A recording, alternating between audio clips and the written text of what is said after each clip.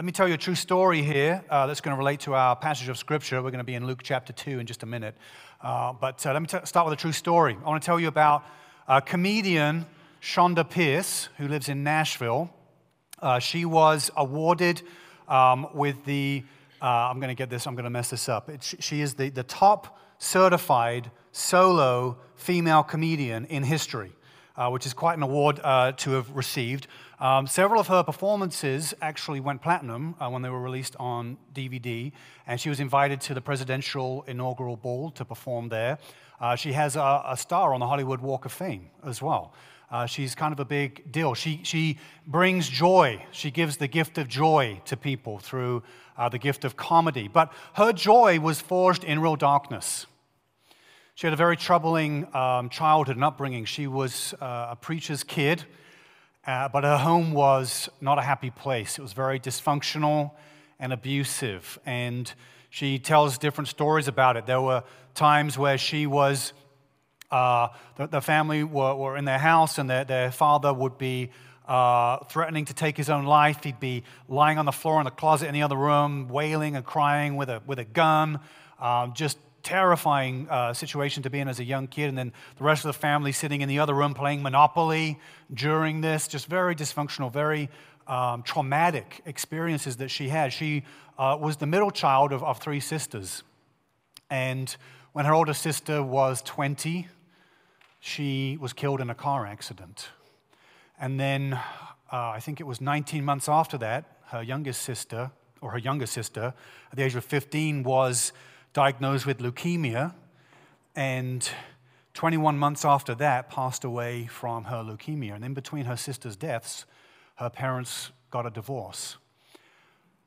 Shonda talks very openly about the trauma and the pain of her childhood. She brings some redemption to it through her comedy, through the storytelling, and finds redemption in it in that way, and really ministers to a lot of people, a lot of women also who have similar stories to her, who come to her performances. And Shonda is a very strong Christian.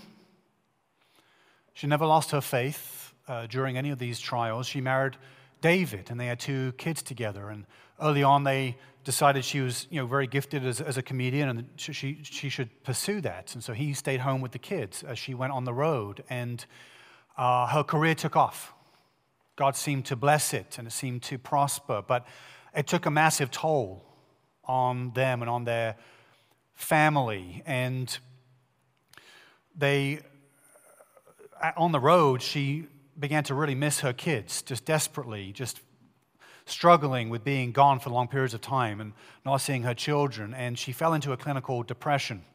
So she would, before a performance, she'd be lying down, crying, uncontrollably, inconsolably, and then her manager and her other work colleagues and friends would have to drag her onto stage, and she would get up there, perform her comedy, make people laugh, but she couldn't feel the joy or the laughter at all.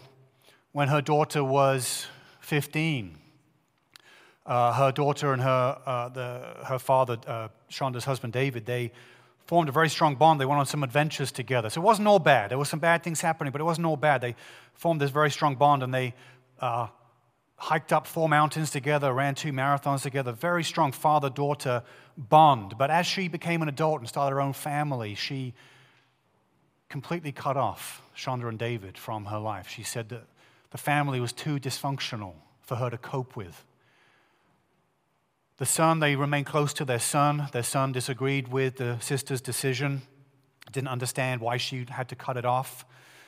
He knew life wasn't perfect, but disagrees with it. But losing the relationship with their daughter and then also their grandchild in the midst of all that was devastating. Shonda says it was like the ultimate rejection that you could ever experience, a child and grandchild being ripped out of your life, rejecting you, choosing to reject you in that way.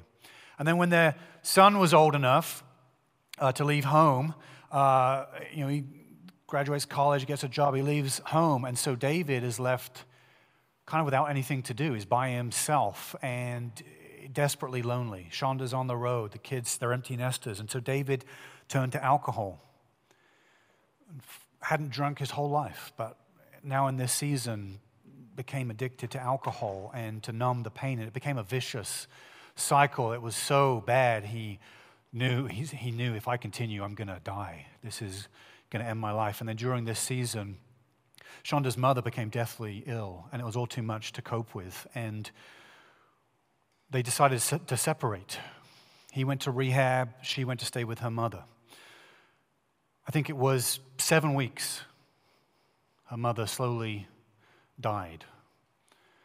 David and Shonda were separated for about 18 months, and he had a period of sobriety, and so they decided to get back together again. And Shonda thought, this is it. This is now our happily ever after. We're going to write our fairy tale story now at this stage in our lives. Everything's going to work out. It's going to be okay now. But secretly, David fell back into drinking and hiding it. It was not a good situation. And one day, walking in the woods, he suffered a massive stroke. He had blood clots in both legs, both arms, and in his brain. And they rushed him into emergency surgery, and Shonda clung onto her husband in the hospital. And for a woman who had experienced so much trauma and so much loss and tragedy in her life already, what would become of her husband? The one thing that seemed to have remained that she could hold to was now possibly being ripped away. Let me pause the story there. We'll get back to it. We'll look at the conclusion of it at the end of the sermon. But her story relates to our scripture today and what we're going to look at today. As I said, we're in week 2 of Christmas in Chicago. The title of the sermon today is Joy. Joy. So let's pray, and then we're going to read from Luke chapter 2. Lord, we need you. Lord, this world is full of heartache and hardship and trouble, tragedy and loss. And Lord, the only hope we have is you. So I pray you would teach us true joy and how to find joy in you. Lord, that our hearts may be free of the grip of this world and fully dependent on you. And Lord, if there's anyone here that doesn't know you, I pray they come into a relationship with you today in Jesus' name. Amen. Amen. Luke 2, verses 10 through 11 says this, "And when the angel said to them, 'Fear not, for behold, I bring you good news of great joy that will be for all the people. For unto you is born this day in the city of David a Savior, who is Christ the Lord.'" This is God's word. So we've jumped into just a little segment here of the Christmas story, the angelic appearance, and the promise of this great joy through the coming of Jesus, the Savior of the world, being born. Everybody wants joy, right? Everybody wants joy, and the way to a fulfilling life, what we mean by a fulfilling life, is a life that is enjoyable, a life full of enjoyment and fulfillment. And as a culture, what we've done is we have shortchanged ourselves. We have confused true joy with pleasure. So short-term gratification is kind of the commodity of our culture. And so we've confused that with a true sense of joy. And so what we've done is we've taken short-term gratifying things and we've amplified them. We found ways to now get them into everything. So we're hyper-stimulated as a society into things that gratify us in short bursts, but they make us absolutely miserable. So everything's filled with sugar or high fructose corn syrup, or we can get stimulants anywhere and everywhere, or something like something good that God created, like sex, to be in a certain context for certain purposes and reasons. Now, well, you can get any kind, any time. It doesn't matter. There's no limitations to these things. We've taken the boundaries off of all these things, but we're miserable because we think that fulfillment is found in gratification and pleasure, not in deeper, more substantial things. We have a quote here from an unknown source. Any second now, the quote from the unknown source says, "Joy is a winsome magnet that draws people in because it is the one thing they do not have." It is the one thing they do not have. The promise in these verses that we read is not that Jesus gives you joy. The promise of Christmas, the promise to these shepherds, it's not that Jesus will give you joy. The promise is that he'll give you great joy. The greatest joy imaginable. See, human nature we tend to be very short-sighted, and we tend to hope in short-term things. Short-term things that give us a quick return or a quick hit. And those things are not capable of sustaining us in our lives. The only way to get long-term stable joy and stable fulfillment in life is to invest your hope and the search for your meaning in your life in something that is long-term. And the longest-term thing you can possibly imagine is God. He is uncreated. He's the most stable thing you could ever hope in. And so there's two ways, whether in God or even without God, there's two ways that you can search for this joy. Either internally, privately, by yourself. There are things you can do to grow a sense of joy in and of yourself, no matter your circumstances. That's one way. The other way is externally, is communally, through relationships, through other people. Those are the two ways. It's inside or outside. Now, there's positive ways of doing this, healthy ways of doing this, and there's very destructive ways of doing both. To be a well-rounded person, you have to have both, though. You have to find a way internally to find joy, but also externally find joy as well. God gives us both. And what's interesting is, in our own strength, with our own faculties, we actually can find quite a bit of joy in life without God. And you'll encounter this. You'll find people who maybe they have a different religion, or maybe they're not spiritual at all, but they feel quite fulfilled. They've got quite a bit of joy in their life. And that's a reflection of the God-given capacities we have to search out. I mean, God has put joy in creation. And so humans can discover it. They can find it in all kinds of different things. So I want to show you how this is possible, how people find joy, but also how doing it on our own, by ourselves, is totally inadequate without God. How it is possible, but how it is completely still inadequate. Let me tell you about Viktor Frankl. Viktor Frankl was a Jew who was enslaved in a Nazi death camp. And his parents were killed, his brother was killed, his wife was killed. Not only that, but he had to shovel their ashes. He was tortured, exposed to incredible indignities, mistreated. And one day he was lying there naked and alone. And he had an epiphany. Something occurred to him, which is what he calls it the last of the human freedoms. And what he discovered was, it didn't matter what the Nazi guards did to his body. They could do anything to his body. They could torture him in any way. They could do absolutely anything to his body. He still had the ability to choose how he would respond to it. He had the psychological power to find a way to cope with what they were doing, what they were doing to him, how they were treating him. That was something that he was incomplete. He could choose his attitude. It's an amazing kind of psychological discovery. And he taught it to other people in the camp. He taught, even some Nazi guards learned this technique from him. And so what Viktor Frankl would do is, in the midst of horrible torture, burying fellow Jews who had been murdered, having to do all this horrible stuff, experiencing such terror, he would go into his imagination, go into his mind, and he would project in his mind. He would think back to when he was a professor, when he'd give lectures to his students, something he greatly enjoyed, something he was very good at. And he would think back to those times and those days, and it would improve his mood. It would give him joy. It would help him. It would change the way he felt about his circumstances, because he could, in his mind, he said, they can't take this from me. This is something that I have complete control and power over. They can't take this from me. So I'm going to use my imagination to go back to those, almost like going to a happy place, right? Going back to those times, and that gives me power over these circumstances. It's quite an amazing feat. I mean, this is an example of the power of the human mind. And anyone can learn these techniques and these skills. These are God-given abilities that God has given us to do. It's an amazing example that he sets. A lot of people don't realize they can do this. I'm going to put a pin in it. I want to come back to it. I want to leave it right there. We will come back to it. So that's the internal way that you can find joy in life or find hope in certain situations. But then what about externally? How do you find joy on the outside? Well, I think the clearest way to measure joy is through laughter. I think laughter is the sign of joy. And typically you don't laugh a lot by yourself. Maybe a little bit, but not the real hearty kind of laughing, right?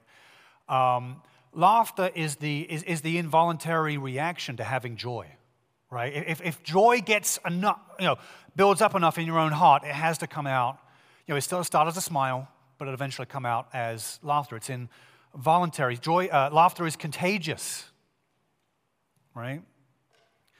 Hear other people laughing, you laugh. Sometimes you laugh at other people's laughs, right? That can happen too. We went to see the Christmas Carol, and there was a guy all the way over here, somewhere on the other side of the auditorium, and he had a very unique laugh. And every time he laughed, I got a kick out of it. It made me laugh. Laughter is contagious. Laughter is universal to all cultures. All cultures have things they laugh about, and they share laughter. It's an intrinsic, instinctual gut thing that, children laugh before they even learn how to talk. It's hardwired into us by God. Laughter is the sign, the key towards measuring and finding joy. Professor Robert Provine, I think it is, from the University of Maryland, he did some studies on laughter. And he discovered in his study, that would be a fun thing to do, right? I'd like to get a grant for that. We're gonna get people in a laboratory and get them to laugh and study it. He discovered that the key factor that could trigger laughter was the presence of another person. You had to have another person. So you can't just have something amusing or a joke or something like that. It might get a chuckle, might get a smile, might get a response. But to really laugh, you have to have another person present. It's impossible any other way. I think laughter occurs 30 times more frequently in social settings than it does in solitary ones. In 1926, I think it is. No, 1962. I got my numbers the wrong way around. 1962.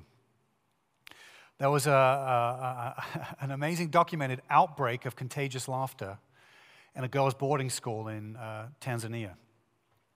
And it happened, I think it was January, in January of that year, 3 girls in the boarding school, got the giggles. And they just couldn't stop giggling, they couldn't stop laughing. And it started to spread from there. So it ended up infecting 95 other students. And so by, I think it was March 18th of that year, it got so bad, they had to shut the school down. They couldn't control the laughter. It was that contagious. And so in an attempt to squelch the contagion, they shut the school down and sent all the students home. But instead of stopping it, they became vectors of the spread of this disease, and the epidemic continued on, spread to other schools, spread to their families. Some may call it a fundemic. That's what we need. We need a fundemic. That would be great. And this outbreak continued, affecting many schools in Central Africa. It was documented. They tracked it for like 2.5 years. It impacted more than 1,000 people. This contagion of laughter that could not be controlled. Another study showed that women laugh 126% more than men. But some theorize that it's because the men are trying to get the jokes out of the women. They're trying to get the laughter they're trying to get the ladies to laugh. And I think that is a true male-female dynamic that's going on there. And some have suggested that actually the one sign to test the healthiness of a relationship is how much does the woman laugh. If she's laughing a lot, then that's a sign that maybe it's a healthy relationship. I don't know about that, but maybe there's some truth to that. Our family, we used to do this goofy thing where when our kids were younger, maybe we'll do it this afternoon, guys, when we get home. Maybe not. But when our kids were younger, we used to do this thing where we used to lay our heads on each other's stomachs, and then you lay in a circle on the floor. You've done this before. And you lay in a circle, your head's on, and then one person starts with a ha, and then the second person does a ha ha, and then the third person is ha ha ha, and it goes on so on and so forth, and it doesn't take long until you're in absolute hysterics. You really can't, I was waiting for that. You really can't do that by yourself. It's impossible to laugh like that by yourself. These are powerful examples, aren't they? Viktor Frankl, using the power of his imagination to go back into, to overcome his horrible circumstances and to find some joy and some hope through that. And these girls in this boarding school getting the giggles and laughing and that being spread. Like these are amazing examples. They're signs to us of how God has wired us, things that we can do. And these are essentially, these are God-given things. They're kind of like psychological hacks, you could even say. You can use them in certain ways. But that doesn't make them bad. But what it means is they can only get you so far. Right? Laughing with other people is great. That's important. Choosing what your mind focuses upon. Like, think on these things. Think on heavenly things. The Bible says that, right, over and over. So think on the right things. Like, yeah, these are great things. But from the world's perspective, they only take you so far. They're inadequate. Because we have to ask ourselves, what is this psychological fortitude that we have, this ability to imagine, this ability to laugh with other people, what's it really based on? And who are the people we can laugh with? Who do we feel safe enough to laugh with? What community of people can we laugh with? Because what if your career's not going very well? Or you don't have any achievements that you can think back to that you're happy with? Right? Viktor Frankl, he had a very successful, fulfilling career, so he could think on and be proud in that. But what if things haven't worked out? What do you find? What if you're a very isolated person or somebody with a lot of social anxiety? How do you find those connections? How do you overcome those challenges and actually find people that you can laugh with? The problem with these approaches that the world offers us and that people promote is that they anchor us to unstable things. So if your hope is in your achievement, well, that's unstable. If your hope is in people, well, people are unstable. Any achievement you have can be robbed from you, can be taken away, can be undermined. You could doubt it, others could doubt it, people could downgrade it. Any relationship you have, even the best person you know, could let you down in whether meaning to or not meaning to. These are unstable things that we put our hope in. Well, maybe we could just delude ourselves and just imagine all kinds of things in our lives that aren't true, but I think that would make us crazy if we did that. They're just not robust enough, and because they don't help us actually face our suffering, they don't help us find true joy on the other side of our sorrow and our suffering. See, Viktor Frankl, his approach was help, because how do you survive a Nazi death camp? Like with this psychological technique, it's amazing. It's amazing he was able to do that and teach other people how to do that. But his philosophy was, try to put your hope in something beyond your circumstances, a bigger meaning, a bigger reason to live, that there's some sense that could be made out of this circumstance. But the problem is if you lose everything, and you don't have any kind of faith in God, what do you have to hope in? And what people didn't discover until after his death was, he was actually a very religious person, and he prayed every day. I think he should have told people that. Because I think hoping in God is the only way that you can get through anything in your life. Because you could lose everything else, but you could never lose that. Jesus puts it this way in, John 16, verses 20 through 22. Jesus puts it this way. He says, you will be sorrowful.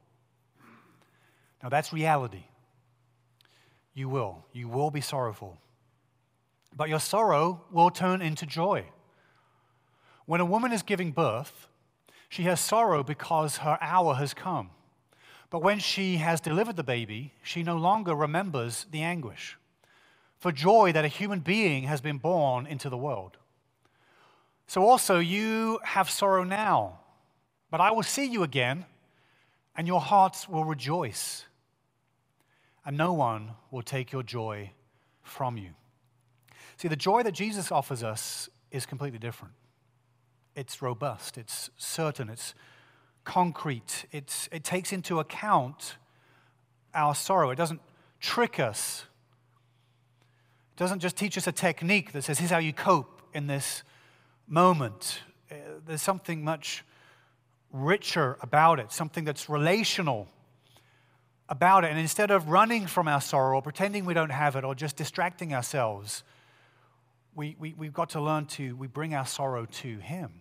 And it's easier said than done. I mean, in my pain, it's easy to distract myself, right? I'm just going to get busy, then I don't have to think about my pain, or I'm just going to scroll through amusing, goofy reels of stuff just to distract myself from the pain. I mean, there are times of that, but then when I learn to really surrender, I learn to sit and surrender it to God. That's when maybe nothing changes on the outside, but everything changes on the inside. Because it's him, because there's nothing more stable than Christ. And all other human attempts to find joy are based in human ability and human effort, right? And it's tempting even for spiritual people or religious people to look at our lives as a series of checklists. If I do these things, then my life will work out. Or if I have these things in my life, I've checked these religious boxes, I do this, I do this, I do this, well, then I have the outcomes I want. I get the kind of job I want, have the kind of income I want, have the kind of relationships I want, I feel good about my life and about myself because I'm checking these religious boxes off. And that makes me happy. But that's not what Jesus says. In these verses we read, Jesus says, when you see me, see, that's when you'll rejoice. You will have sorrow. And you know what? It's okay to be sorrowful. If you're in a season of grief and sadness, that's what you're supposed to experience in that time, but not forever. When you see Jesus, it's when you see Jesus. That's when we rejoice. And Jesus can show up at any time. It's amazing. This is the good news. This is the good news that was announced to these shepherds. Why Christmas is so important, such an important time of year to bring us back to the sense of joy. The good news of that's what gospel means, right? It means good news. And there's something that I think Christians, we just don't understand about good news. News is something that you hear about that happens somewhere else. The reason it's news to you is because you weren't there. You didn't have anything to do with it. And somebody is giving you a report. They're coming to you and say, did you hear about what happened? I haven't heard the news. I didn't know. Tell me this news. A lot of news is bad news, right? But that's why it's wonderful being a Christian, because it's all about good news. It's all about the greatest news. You see, from a religious mindset, and the human brain does this a lot, we try to save ourselves. Our salvation, our idea of knowing God is based on our effort, what we can do. But then you wouldn't need news, because then you would know about it. It would be news to other people that you did something. But it's not, the gospel is news, which means it's somebody else doing something else on your behalf, and you hear about it after it's already happened.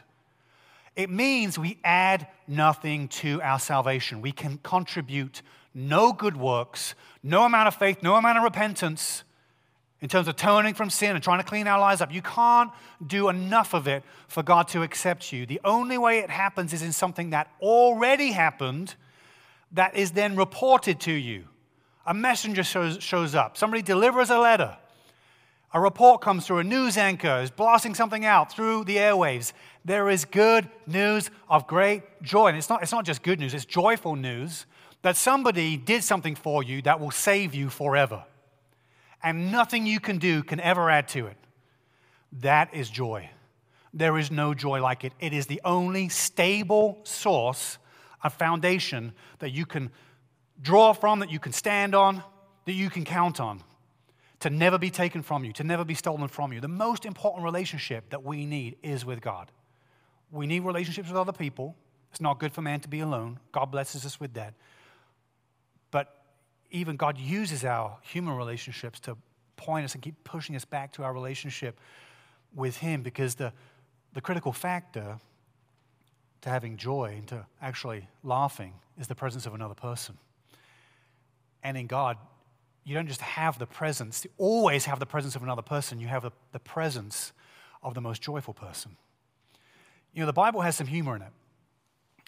It's a serious book too, and there's some crazy, definitely some crazy stuff in there as well. But there's some funny stuff in there as well. Elijah the prophet, you know, I don't know if you know this story or not in the Old Testament. Elijah the prophet, he is mocking the false prophets of Baal. They're slashing their arms up, cutting themselves, worshiping their false god, trying to call down fire from heaven. Nothing's happening, and he's like mocking them, talking to them, shouting at them. messing with their minds, gaslighting them in some way, different way. I don't know, he's doing something to them, and he's like, maybe your God's off, relieving himself on the toilet. Pretty hilarious stuff. Maybe it's a number 2. He's taking so long. I don't know. I'm embellishing this a little bit, but you get the point. The book of Jonah is a book of satire. It takes a little bit more sophistication to get into the satire of Jonah. At the end of Job, there's some sarcasm. God directly used sarcasm. I've been told off before for being sarcastic, but you know what? It's godly. At the end of Job, God says I'm paraphrasing here, but God says to Job, he says, well, since you were there at the beginning of everything, since you know, why don't you tell me the answer? Job's all complaining and like, oh, my life, my poor little life. And which it was bad, don't blame him for that. But God's like, well, since you know everything, since you were there, why don't you tell me? Man, I love that sarcasm. Perfect timing for it. The other funny one is John, the Apostle John. He thought that it was important enough that when they learned the good news that Jesus had resurrected and they ran to the grave, he thought it was important enough to add the detail that he could run faster than Peter. That's such a guy thing to do. That's such a guy thing. I can run faster than the Apostle Peter. What's even more hilarious about that is at the end of the Gospel of John, he says, Jesus did so many things. All these wonderful things he taught and said that the world couldn't contain the amount of books that were, for all the different things Jesus did. So it's like, okay, John, what you're telling us is there's like extra parables and miracles and stuff that you could have put in, but you thought it was important enough to put in the running thing instead. He's going to have to answer for that one when we're in heaven. The Bible is, it's a book of joy. God's encouraging his people to have festivals. The Bible's full of festivals and celebrations and songs and music and beauty. But even more than all that, it's full of the most joyful person, the person of joy. And so what we should do is we should use our imaginations, like Viktor Frankl, we should use our imaginations to think on Christ, the most stable source of joy. And as a church, and laugh with each other and continue. I think as a church, we're a little goofy. And that's probably because I'm a little bit of a goofy person. But I don't mind that. I've actually, somebody did criticize me once. They said, Matt, your church is a little silly, a little goofy. I wear that as a badge of honor. I would rather have a little bit of goofy fun and joy than be miserable and serious all the time. I mean, life is hard enough. Can't we just have a little bit of fun sometimes? Let's never stop laughing together as a church. Let's have a rich sense of, there's going to be times of sorrow. We know that. Our family's been through all kind of hardship and sorrow. There are times you're not going to laugh. You're not going to feel that joy. You're not going to, of course. But through it, as you see Jesus, that joy comes. Jesus is the master of joy. He turned water into wine. That had to be the best wedding ever to be at. Right? To drink too much of the wine that Jesus makes, you're like, I'm actually getting drunk and it's okay because it's Jesus' wine. How does that work? I don't know. That's a mystery. I don't know how that works. On the day of Pentecost when the Holy Spirit was poured out, right? The people were worshiping, speaking other languages, praying, and they got accused of being drunk. That's a lot of joy. That's a lot of joy, right? The Bible's been telling us this for years. Proverbs chapter 17 tells us this: a joyful heart is good medicine. A joyful heart is good medicine. Now, that's not medicine like psychological medicine. That actually means for your body. Because, so know this, so the more anxiety we have, the more melancholy we are, if you're more neurotic as a person, studies have shown this, you have more physical ailments. You have more sicknesses, more trouble. Because your mood affects your body. You're just more stressed, you're more tense, you're more tight. And so your emotions do affect your body. I'm not saying that if you start laughing a lot more and are happy a lot more, it's going to ward off cancer or anything like that. I don't know, maybe. I'm not making any outrageous claims. Talk to your doctor, all right? I don't want to get sued or anything. But what I'm saying is the Bible's telling us that a joyful heart is good medicine, that actually you're going to feel healthier in your life with happier emotions. Those things totally go together. So if we're struggling to find joy in God, let's put our minds on the things of Christ, the joy of Christ. Let's learn to laugh, learn to giggle with each other, and not worry about that. Not worry about, is this appropriate? Is this okay? God is a God of joy. Now, what happened with our friend, comedian friend Shonda Pierce, whose husband suffered this terrible stroke and was in emergency surgery? Well, Shonda clung to him, and she thought to herself, this is like he's at death's door here, and this finally will be the wake-up call. This is what happens to people, right? Where they're faced with their own demise. This is the thing that will scare him so much that he won't drink again, and we'll have our happily ever after. Well, I think it was July 22nd, 2014. He had another stroke in the hospital and died. And Shonda's life shattered. And she said that she would give up her entire career. If she could go back, she would give everything up. That the price that they paid and the toll that their family took through all the struggles and what they had laid down to build this career, she says it wasn't worth it. It wasn't worth it. She already knew grief. From her childhood, her sisters dying, her parents getting divorced, rough, dysfunctional family. And here was grief again, knocking at the door. A few months after his death, she made the surprising decision to go back on tour. Think about it. If you go through a bereavement, at some point you have to go back to work. And this is her job. She's going back to work. She couldn't think of anything else to do. What do I do? So she went back on tour, but she's telling jokes. And even though she regretted how she built her career, and regretted the sacrifices they made for their family to build it, even though she looked back on that, she could see that God was doing something, that God was beginning to redeem it, that God was beginning to work through it in a different, new way. That as she went back on tour, she was very honest, very raw, telling her audiences, I just recently lost my husband. It's one of the most painful things. Of all the other things I've been through, it's one of the most painful things. She was very raw and very honest, very open about it. She said that she needed the medicine of people's laughter. She built up very strong bonds with her audiences over the years. She'd had a 20-year-long, I think over 20-year-long career, maybe more. And she was leaning on those bonds, those connections, that love from people, all different places that she would travel around and different venues and churches that she would travel to, the support that she got and the laughter that she heard. It made the pain somewhat bearable, she says. And it was probably God's gift of humor to her that actually probably helped her from going over the edge, probably stopped her from going over the edge herself. She said it took 3 years after her husband's death until the deep ache of grief finally began to subside. After 3 years, it began to subside. And then in a 2017 documentary about this time in her life, she was very honest, and she said that when she was younger, she said, I was terrified of being alone. The idea of going back to an empty house, getting into an empty bed, she said, that just sounds like the worst thing in the world. Why would anybody want that? I can't imagine that. But she now says for the first time in her life, she trusts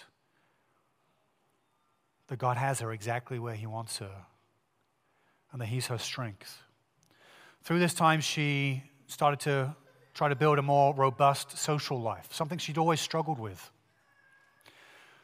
With her sisters dying when she was younger, it kind of stunted her ability to build friendships with people. And so now, much older woman, having gone through all this loss and tragedy in her life, she was like, I got to figure out this friendship thing, the social life thing. And so she clung to friends in a new way, in a deeper way than she ever had before. She needed them more than she'd ever had before. And with the estrangement from her daughter, what she did was there was a single mother in her church that she befriended and started to be a kind of a grandmother to this child and started to fulfill some of that the desire to be a grandmother through that relationship and formed a special bond with this single mom in her church. And she says that Christian counseling helped a lot. For her clinical depression, she takes medication. She says that helps a lot. These friendships have helped a lot. But she said the thing that's helped her the most is Scripture. Time and again, coming back to Scripture. She's coming back to God's Word, coming back to God's Word. And she quotes from Romans. She says, the verse in Romans where it says that God works all things together for the good of those who love Him. And I've been watching some of her comedy on YouTube, and it's kind of like a big giant group therapy session that a lot of women who relate to her story, who have lost their husbands, lost other loved ones in grief, they'll go to her shows and they'll all laugh together and they'll cry together and they'll get a bit of healing together. Her story is redeeming other people's stories. And she sees the good that's coming out of all the tragedy. And she says the only way to survive the pain of this life is to serve Christ. There's no other way.